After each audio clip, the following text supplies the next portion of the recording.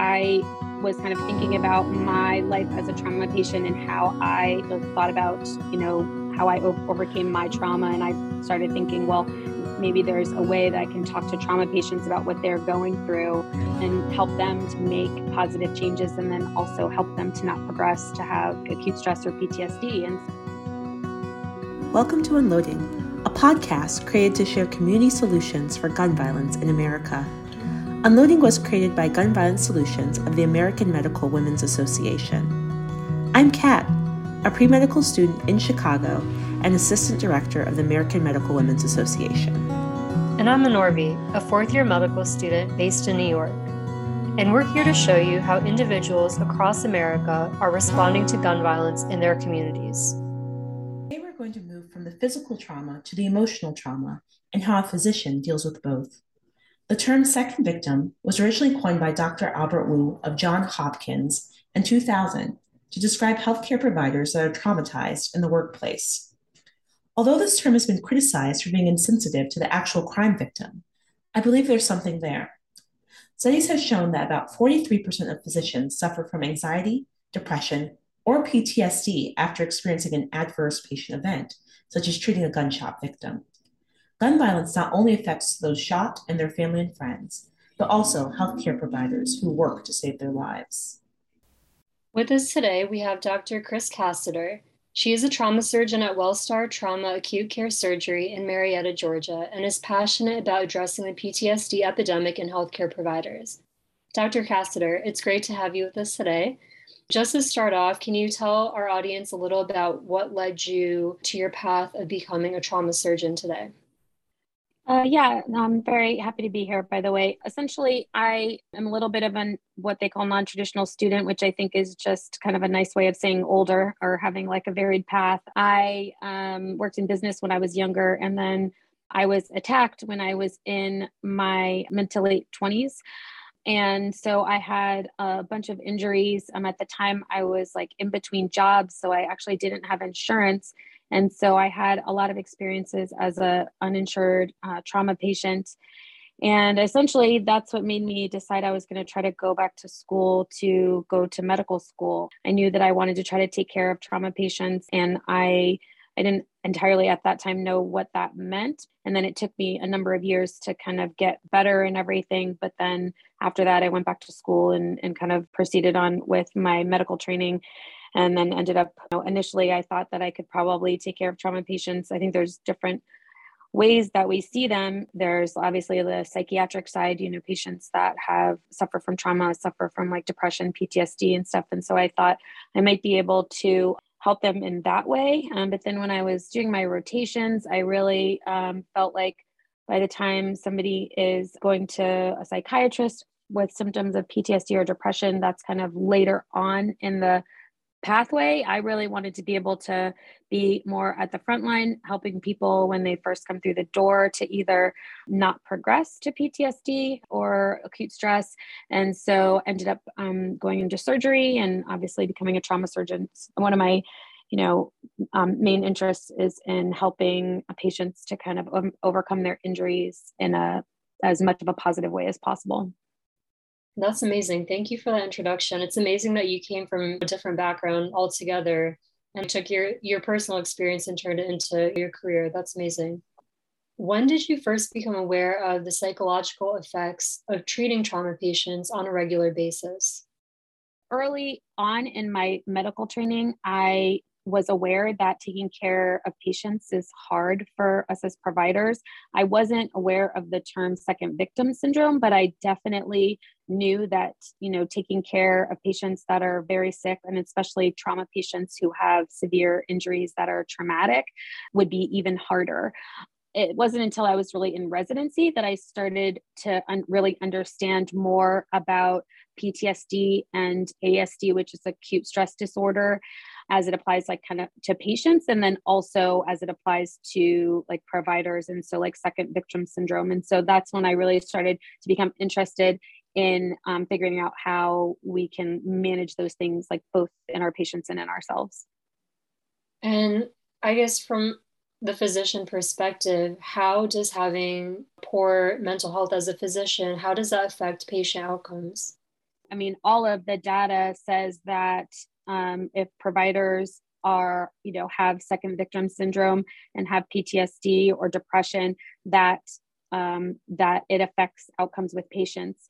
And it kind of makes intuitive sense. If you're having PTSD or depression, you're almost like psychiatrically numbed. And so your ability to actually empathize with and care for, and even, sometimes make the best decisions for patients is going to be slightly impaired. And so it's really imperative that we kind of identify the risk factors, and then also when we're, starting to feel different things so that we can try to address it before it gets any further.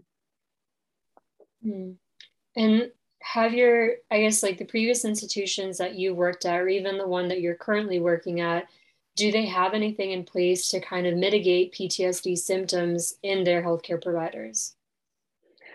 I think that everywhere that I have been has stuff as far as there's ways that you can reach out if you feel like you are having any sort of, problems with second victim syndrome or anything like that. You can do like reach out anonymously and get assistance.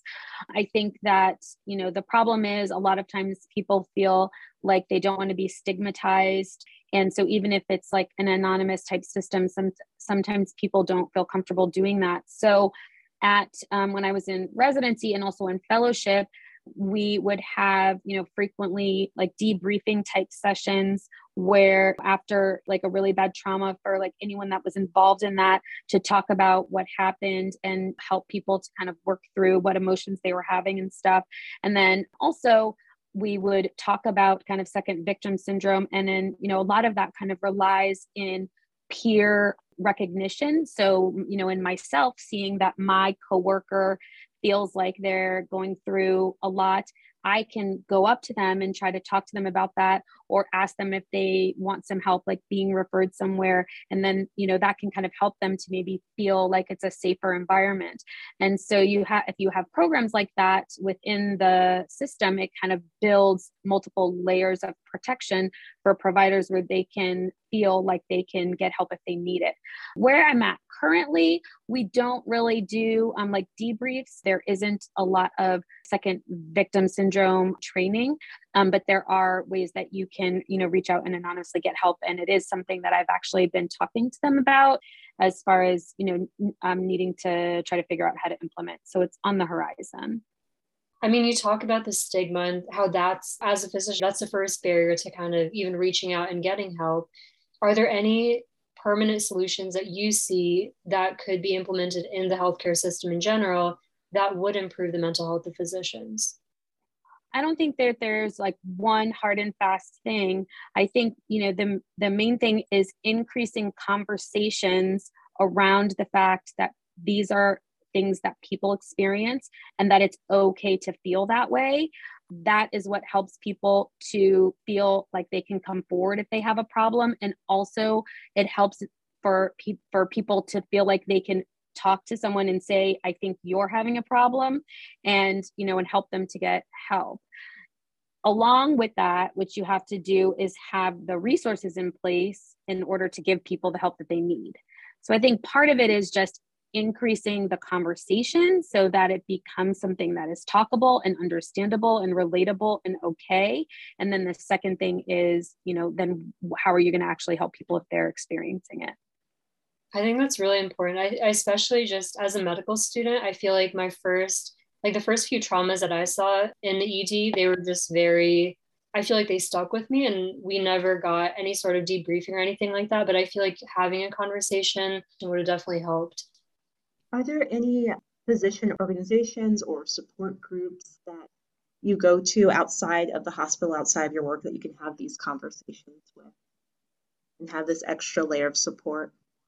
Not now, I don't. There was a like humanism and medicine like work group that we had in my residency that was totally optional, but basically you could go to and basically talk about any cases or things that you had happened that were like upsetting to you. And it was like a, informal and privileged, meaning anything that was said there was not taken beyond the walls of that group. place that people could talk about things. I didn't have anything like that in fellowship, and I don't have that here, but I do have like female surgeons, for example, who I get together with, or also non-female surgeons. I have, groups of surgical friends and non-surgical friends and stuff who I get together with for wellness. And I think that overall wellness is also a very good way to combat any provider fatigue, but that's not like a formal setting, obviously. I'm going to shift gears, talk with you about PTSD in patients. So how does the emergency response team at your hospital work to prevent PTSD in patients who are admitted as trauma patients? At least where I am right now, and also at a lot of hospitals, there's not a lot of, this is something that is really up and coming in the literature, and also within trauma organizations like the AAST, which is the American Association or Surgery and Trauma, are really talking a lot about PTSD and trauma patients and how can we identify and start helping to treat patients as they come through. But at least my experience from talking to a lot of other surgeons and stuff is that it's something that we're all kind of talking about across our institutions, and things are just kind of starting to happen. It's funny because, I'm also kind of answering your question in a roundabout way, so I apologize. But, when I first was in medical school and then like going towards residency, and I would talk about how I was really interested in PTSD and trauma patients, people would literally look at me like I had a third head because, for the most part, a lot of surgical care is how are we, managing the surgery of XYZ pathology, what's the best way that we can treat patients surgically. And I 100% agree that's very important. But my whole point has always been that managing also their mental health, especially around their traumas, is important. And we know that from there is a ton of data across various disciplines that talks about PTSD and trauma patients and how their overall outcomes are substantially worse from both a morbidity and mortality perspective if their mental health is not actually managed. So if we only manage their body and their illnesses and their injuries, we're not actually managing them the best way that we can. So I say all that to say that it's very important to identify these people. And so, what I'm working on now is kind of trying to figure out if there's ways that we can capture certain people that might be more at risk. And then the alternative is kind of everyone that comes in with a trauma, because even if people have increased risk, it doesn't mean you don't have a whole bunch of other people that are at risk. And so if you kind of capture all of these patients when they come in, there's ways that you can administer either like, questionnaires and do follow-up where you're making sure they're not progressing forward with having symptoms of PTSD. And if they do, you can refer them to treatment. Well, thank you for leading the charge, and it's very important. Can you tell us about the screening, brief intervention, and referral to treatment, so SBIRT, that was originally used to deter substance abuse, but is now being investigated as a way to reduce PTSD symptoms in violence victims or in trauma patients? Yeah, I think there's some, limited people who've been thinking about, using these SBIRTs, which, like you said, were originally used to identify and treat kind of like substance abuse. And the whole idea is that you have these teachable moments. You have somebody who's in the hospital with like acute, alcohol withdrawal. This is the time where you can talk to them about their drinking and how it has a negative effect, and basically have an opportunity to maybe turn it around and have them decrease drinking. And so on a similar vein, the time that we can talk to patients is, and I kind of touched on this before, when patients come in with their trauma, the time when they're there is the time where we can talk to them about, is there anything that they can change in their life that might, help them so that they can move forward in a more positive way. And then also we can use an SBIRT format to kind of identify what symptoms they have and then follow up later to see if they're like progressing in a negative way. So the SBIRT is for PTSD is really good for trying to identify ways that they can make positive change so that they don't progress forward towards PTSD symptoms. But it's only really, very well utilized if you have follow-up to make sure that patients are not actually progressing in a negative way. Is this something that your institution is utilizing right now? So I developed a novel SBIRT for PTSD. It was kind of based on history of it was that I was kind of thinking about my life as a trauma patient and how I thought about, how I overcame my trauma. And I started thinking, well, maybe there's a way that I can talk to trauma patients about what they're going through and help them to make positive changes and then also help them to not progress to have acute stress or PTSD. And so over the years, developed it into an SBIRT. And so part of the whole thing about an SBIRT, the first word is short, so it's basically just a few questions, identifying what their support system is, like how they will overcome different things when they leave the hospital, and then, what they will do if they are having problems, like things like that. And we started administering it. This was actually at Grady, just recently got published as we completed the feasibility part of our study.